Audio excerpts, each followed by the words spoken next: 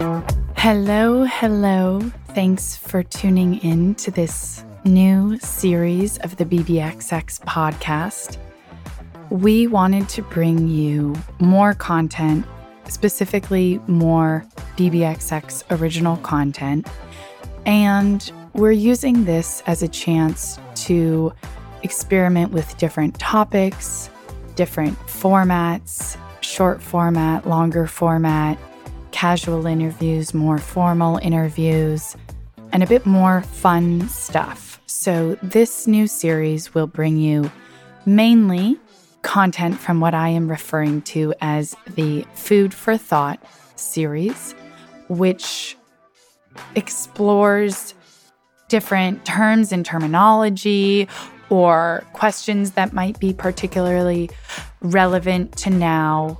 It might elaborate on something specific from one of our main interviews, or it might just dive deeper into a question that people have been asking me or that I've been wondering about myself.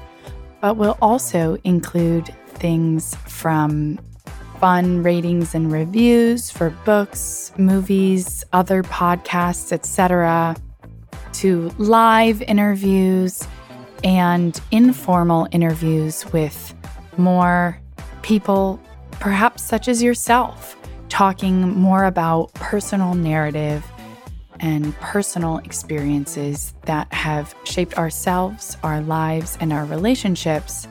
Because as much as there is to be learned from us, from BBXX or any expert, we have just as much that can be learned from all of you and from each other. I recently did an interview with Terry Kupers, who studies isolation. He studies people who are in solitary confinement. He studies a lot of things that can help us better understand the human condition in general, as well as a very interesting and important concept called attribution theory. And so attribution theory has to do with the way in which we interpret a certain behavior, event, or outcome as being attributed to, as being the result of, or being caused by either internal or external factors. And so this, for example, could be if somebody has toxic relationships, we could attribute that to them being insensitive. We could attribute that to so many internal factors. And in that sense, I want to say, because of who they are, their personality, and these are more fixed things. So we are considering that a fixed outcome. Or we could attribute that to external factors. And those could be, for example, the way they were raised, an unhealthy parental figure in their life, previous abusive relationships, a simple and very common misunderstanding of basic communication, a lack of skills.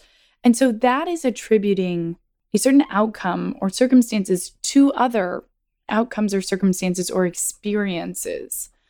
And the way that it has shaped or influenced someone, the circumstances under which they have been forced to act. And so those are two very different things. And for example, with Terry Kupers, when we think about why people end up in prison, is that because they're an evil person? Is that because they make worse decisions than any other normal human? In the case of extreme cases, if somebody is a psychopath, okay, yes, perhaps.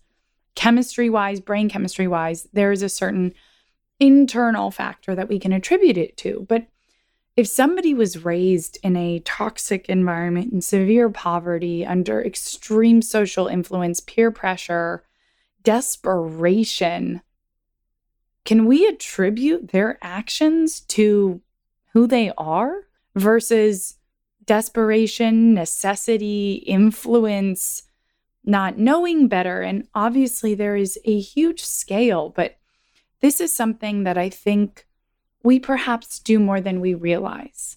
When we are in the grocery store and the person in front of us is slow and can't get their bags together, is taking a long time to pay, we attribute them to being a slow person, to not being intelligent. Or if their card is rejected, we might make the assumption that they don't have money. We make so many assumptions and attributions without even realizing it.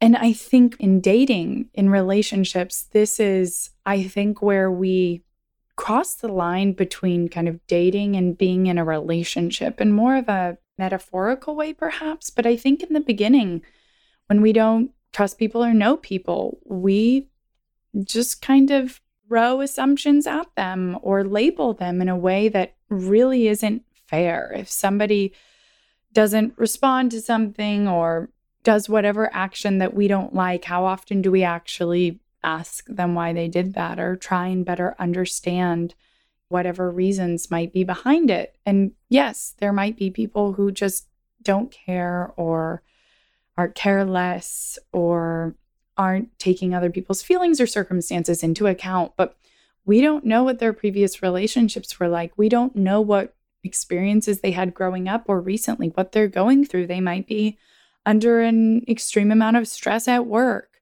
They might have lost their job or lost someone close to them or had to move. They might be going through a very difficult time. And I don't think we give people the opportunity or the benefit of the doubt, whether it's the person in the grocery store, the person on the other end of the dating app, or whoever it might be, as to what their intentions are or why that outcome came to be.